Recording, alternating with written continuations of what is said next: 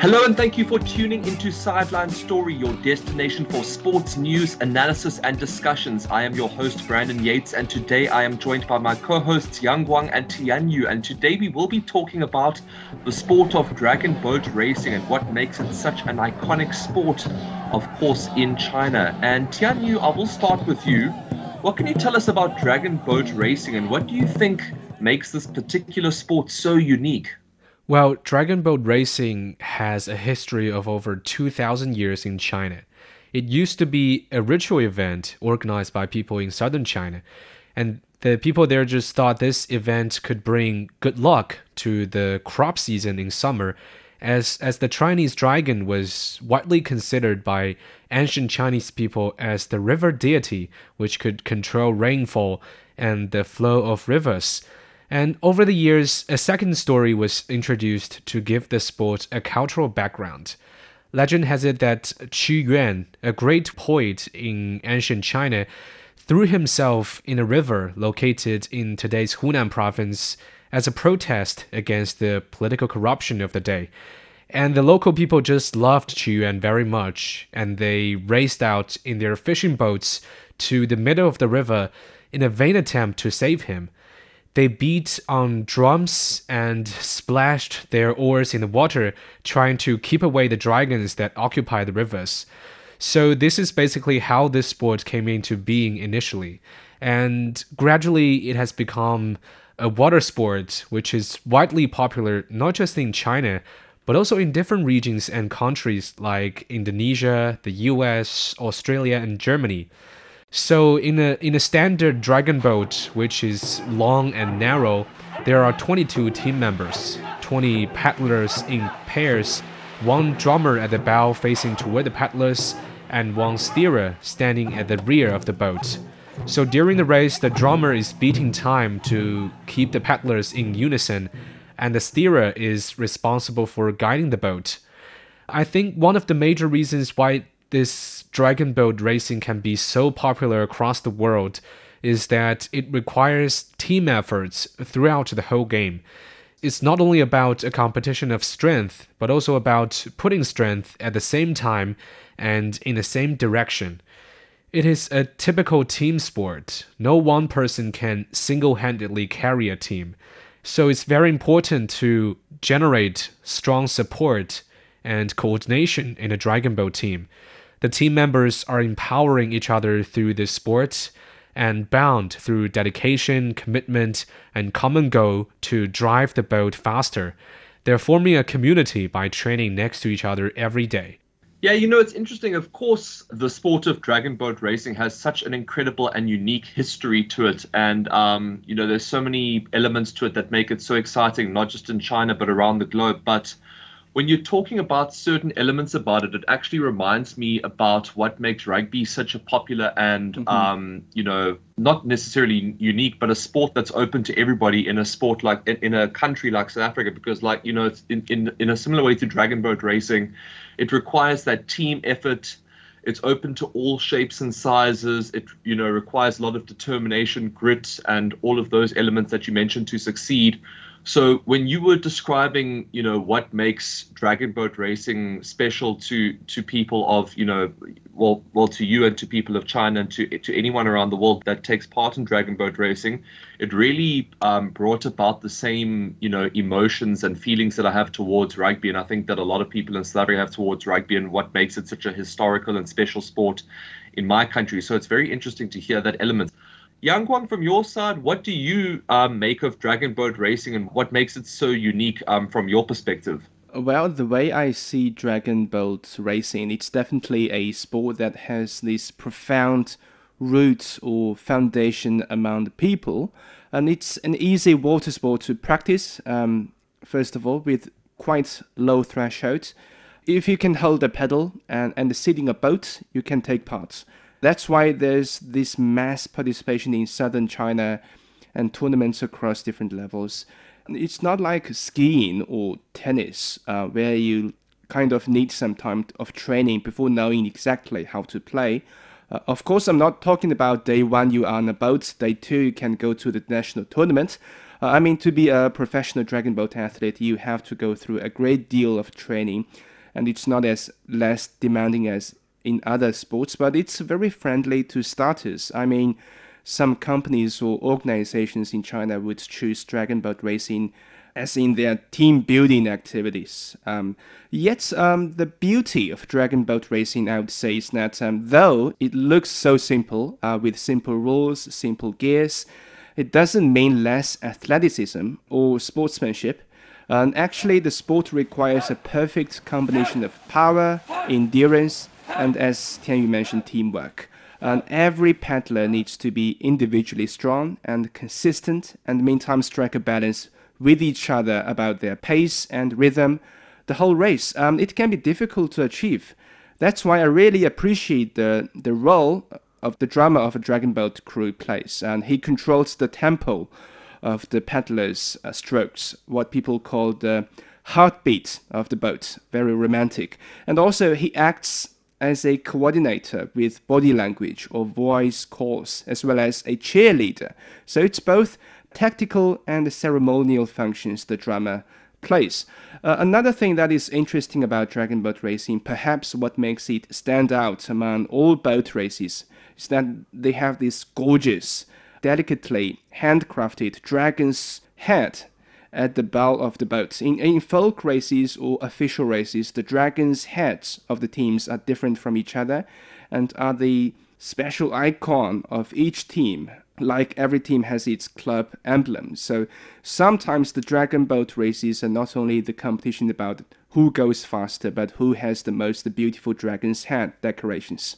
Yeah, I must say, besides the elements that we mentioned earlier about teamwork and, just the rich history of the sport and the community participation and just, like you said, anybody that can really hold an oar can take part and just that element of bringing people together, which of course really makes it so special, along with its just incredibly rich and unique history that is so diverse and interesting to hear about.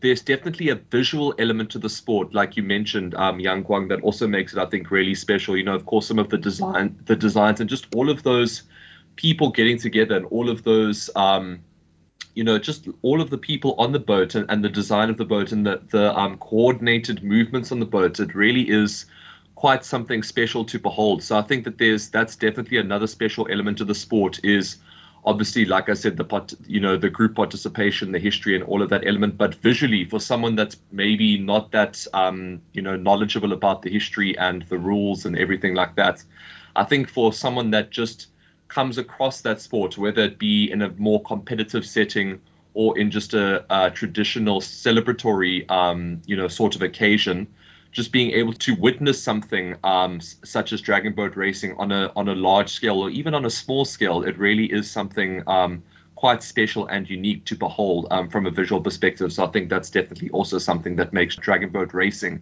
so special indeed.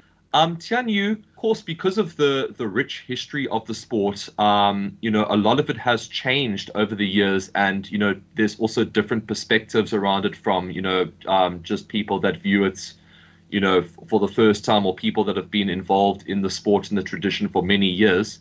But just from your side of things, how has it transformed from just purely being a festival tradition and into a sport? And at this point in time, what are the top competitions for the sport of dragon boat racing?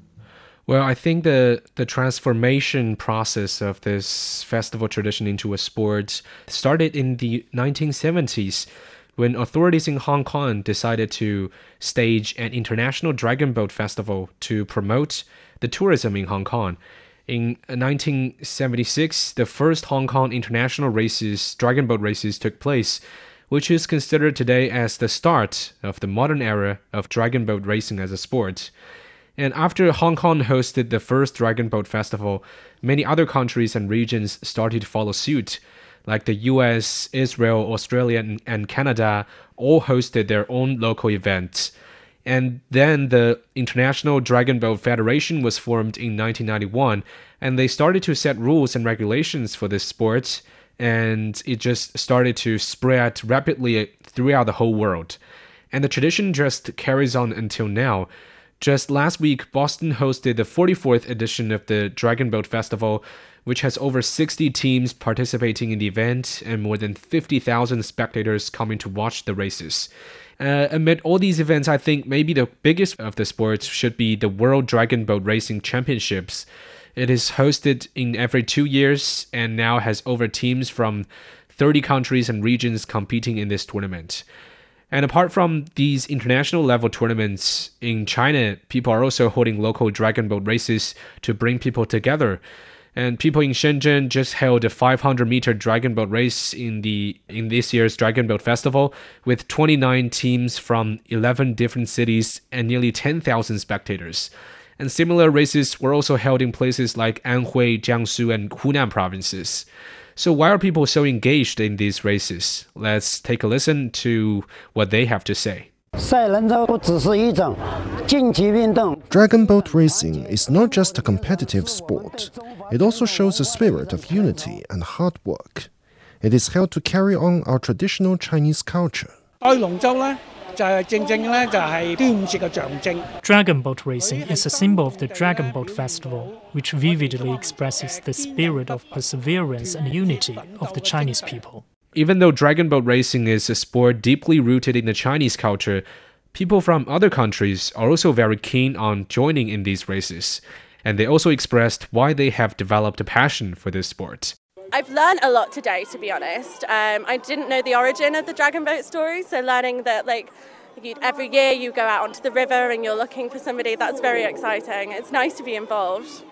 Because we come together, we receive power, we receive strength from one another, and then just the physical sheer beauty of coming together as we stroke our paddles and work together as a team. There's one cardinal rule, and that is if the team is together, we're together, and we're going to finish strong and feel great about ourselves.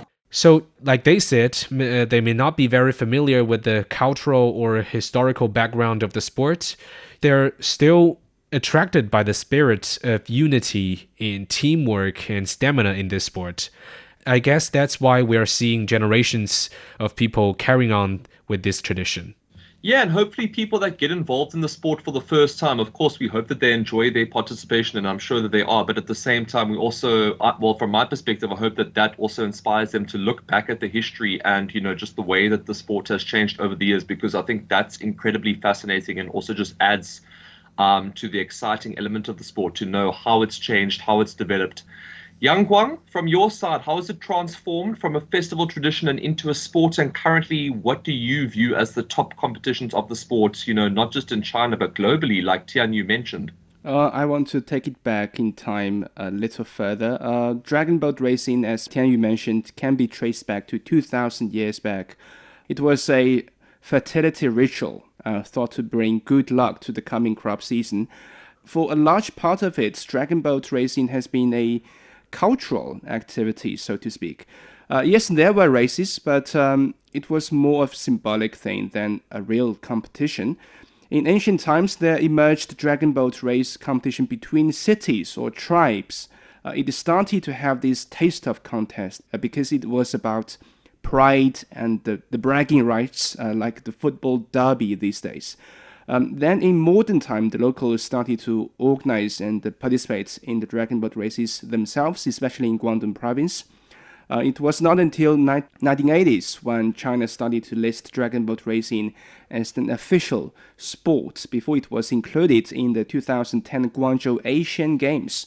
For top dragon boat races domestically, it should be the China Longzhou tournament featuring 2,000 plus races every year from multiple international teams. It has 12 legs for a season held in different Chinese cities.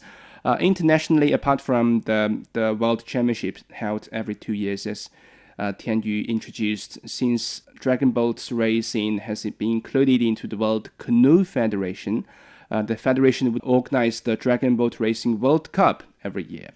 But as I said, largely the dragon boat races have these mass participation and events on the folk level, very common and sometimes competitive. For example, in Guangdong, it seems like every village or town that has waterways would organize their own dragon boat races. In fact, in many other parts of the world, there are locally organized dragon boat races, like in Manchester, England. Our reporter Wang Jiwei earlier filed this report there about the local dragon boat racing. Grease attention, go! Paddles up and making a splash. It's all about teamwork and staying sync to win the race. But it's not winning that matters. It was really fun. We were pretty dreadful, but we don't mind because we learn a lot. But for some, just staying dry turned out to be far from easy. It may not be the multi-billion-dollar football match that Manchester is usually associated with, but this race brings a wealth beyond money. It brings social integration between the Chinese community and people from around the world. Full of buzz and full of joy. I'm quite excited. I haven't never done anything like this before. And steps away from the water, there's also plenty to do on dry land. The event attracts crowds from different backgrounds. I enjoy it. I've done this event many times before, and every time it's great to take part. I feel very delighted to show our Chinese traditional costume from different dynasties. A good audience of people, good energy, well organised, everyone's here to have fun. Victory for the winners, but for most, it was the taking part that counts, with teamwork at the forefront of this multicultural day. So yeah, the beauty of dragon boat races is that it has this massive fan base, but there does exist some challenges that we don't have this top event known worldwide. Yes, we have this world championship, but we don't have the iconic dragon boat racing event. For example, Grand Slams in tennis. So there's still something to explore in promoting these sports globally. Yeah, I think there's definitely some room to expand things and make it more of a global sport in terms of, of course, looking at the history of things and, just having more mass participation globally and not just in China. And just speaking of the global reach that you mentioned there, Yang Guang, many have compared dragon boat racing, I guess, obviously with rowing, which originated in the UK. But from your side of things, how would you see the two sports, both in athletic and cultural terms? I think that's kind of something that we've already touched on. Of course, the history and, the mass participation, I suppose, is more on the cultural side of things and the traditional side of things. But there's also definitely a growing element of it becoming, athletic and professional, particularly on the global stage. Yeah, they do like each other, except that in dragon boat racing, paddlers sit facing forward in the direction of boat movement, and the rowers sit backwards and row traveling opposite the way they face. Also, the pedals are different. In rowing, the pedals are rigged to the boat, and in dragon boat races, they are not. Actually, I see dragon boats racing as a sport that combines rowing and canoeing, and it puts more focus on teamwork since there are more paddlers involved. And I think in dragon boat racing, the athletes exert their power more from their arm strength, while in rowing, it may involve more than arm. It's more about the athlete's core strength. Or I put it this way, on dragon boats or canoeing athletes, you find more strong arms of the athletes, and for rowers, you may find solid 8-pack abs. And in culture, I think there are some differences between the two sports. Dragon boats racing mainly comes from a ritual thing. It's heavily related with festival traditions in China. As for rowing, it came from transportation needs across England's complex waterways back then. It evolved from some pragmatic functions. And what has really promoted rowing worldwide and to the Olympic stages is from campus. The annual competition between Oxford and Cambridge has become a signature contest for rowing, as I said, as in tennis Grand Slams are representative events. They are similar. And almost every college in the UK has this rowing team. It's now more than a sports, but some kind of social events. In this sense, dragon boat racing shares some similarities. Every village in Guangdong has its own dragon boat racing team, and it's also as much a cultural event as a sports activity too. Yes, I suppose when you look at the two sports visually and from a cultural perspective, I guess there are some similarities, but then again, at the same time, there are definitely also some major differences in terms of what athletic requirements each sport, has, and also just from the historical and the cultural perspective as well. There's definitely some major differences in both of their histories and that kind of thing. But both, very interesting indeed. And I guess it is quite obvious why people would compare the two sports. Tian Yu, from your side of things, when comparing dragon boat racing and rowing, how would you see the sports in athletic and cultural terms, and what are the similarities and differences? Today, there are still many who confuse dragon boat with rowing. Technically speaking, like Yang Guang mentioned, in dragon boat racing, participants sit on either side of the boat and push themselves forward, while in rowing, people have up to 2 oars and push themselves backward. Also, what's unique about dragon boat is that the athletes are required to paddle to the beat of the drummer. And apart from that, the dragon boat is much bigger than the rowing counterparts. A standard boat typically seats 18 to 20 paddlers side by side, and small boats would be around half the length with 10 paddlers. And in traditional races using long wooden boats, there could be up to 50 paddlers in total. And as we said, dragon boat has its roots in ancient China, but rowing also has a long history. It was first used as a means of transport in ancient Egypt, Greece, and Rome. And as a sport, it probably began in England in the 17th and early 18th centuries with the Oxford-Cambridge University boat race in the UK. So I think both are sports with rich historical backgrounds and requires a lot of teamwork. Yeah, definitely two sports with a lot of rich historical background and an element of teamwork indeed. And I think those are the two critical elements for both sports that make them so popular around the world. Yangguang, dragon boat racing was held, of course, iconically at the Tokyo Olympics in 2021 as a demonstration sport. But from your perspective, how far is the sport from being officially included in the Olympic program? And do you see it as an Olympic sport from your side? I think it totally counts as an Olympic sport. There is no else sports that can replace dragon boat racing.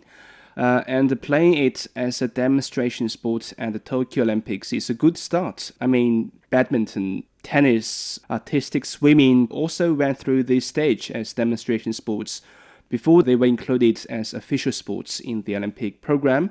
Of course, there were some failure cases like roller skating, hockey, pelota, but I believe dragon boat racing has its athletic sense, and the bottom line is it's a real sport. We know each host country has this privilege to make the proposal of including some unique sports of the country into the Olympics on temporary or permanent basis, like Tokyo included karate into the 2020 Olympics, and Los Angeles 2028 plans to include American football into the games with some adjustments. Perhaps the next time a Chinese city wins the bid to host the Olympics, dragon boat racing can be smoothly included, or even before that. Yeah, that would definitely be fantastic to see. So I guess time will tell. Tian Yu, from your side, how far is the sport from being officially included in the Olympic program, and do you see it as an Olympic sport? Yeah, the International Olympic Committee has outlined specific criteria that a sport must meet to become an Olympic event. And the criteria include popularity, universality, history, governance, and ethics. So an Olympic sport must have a significant global following, be practiced by both men and women in various countries, have a long-standing history, be governed by an international federation that complies with the Olympic Charter, and promote fair play and anti-doping policies. So in terms of these standards, I think dragon boat racing is certainly eligible to be an Olympic sport. And I think it's only a matter of time for the IOC to approve dragon boat racing as an official competition event in the Olympic Games. Yeah, I would definitely have to agree with you there. And of course, not just to view the sport from a traditional and competitive perspective, but also just something really special to commemorate and take part in. It really is something unique and really historical, traditional, and special in the nation of China, but around the world as well. But that is all we have time for on this week's episode of Sideline Story. Thank you so much for joining us. And of course, we will be back next week with our latest topic, and we will see you then.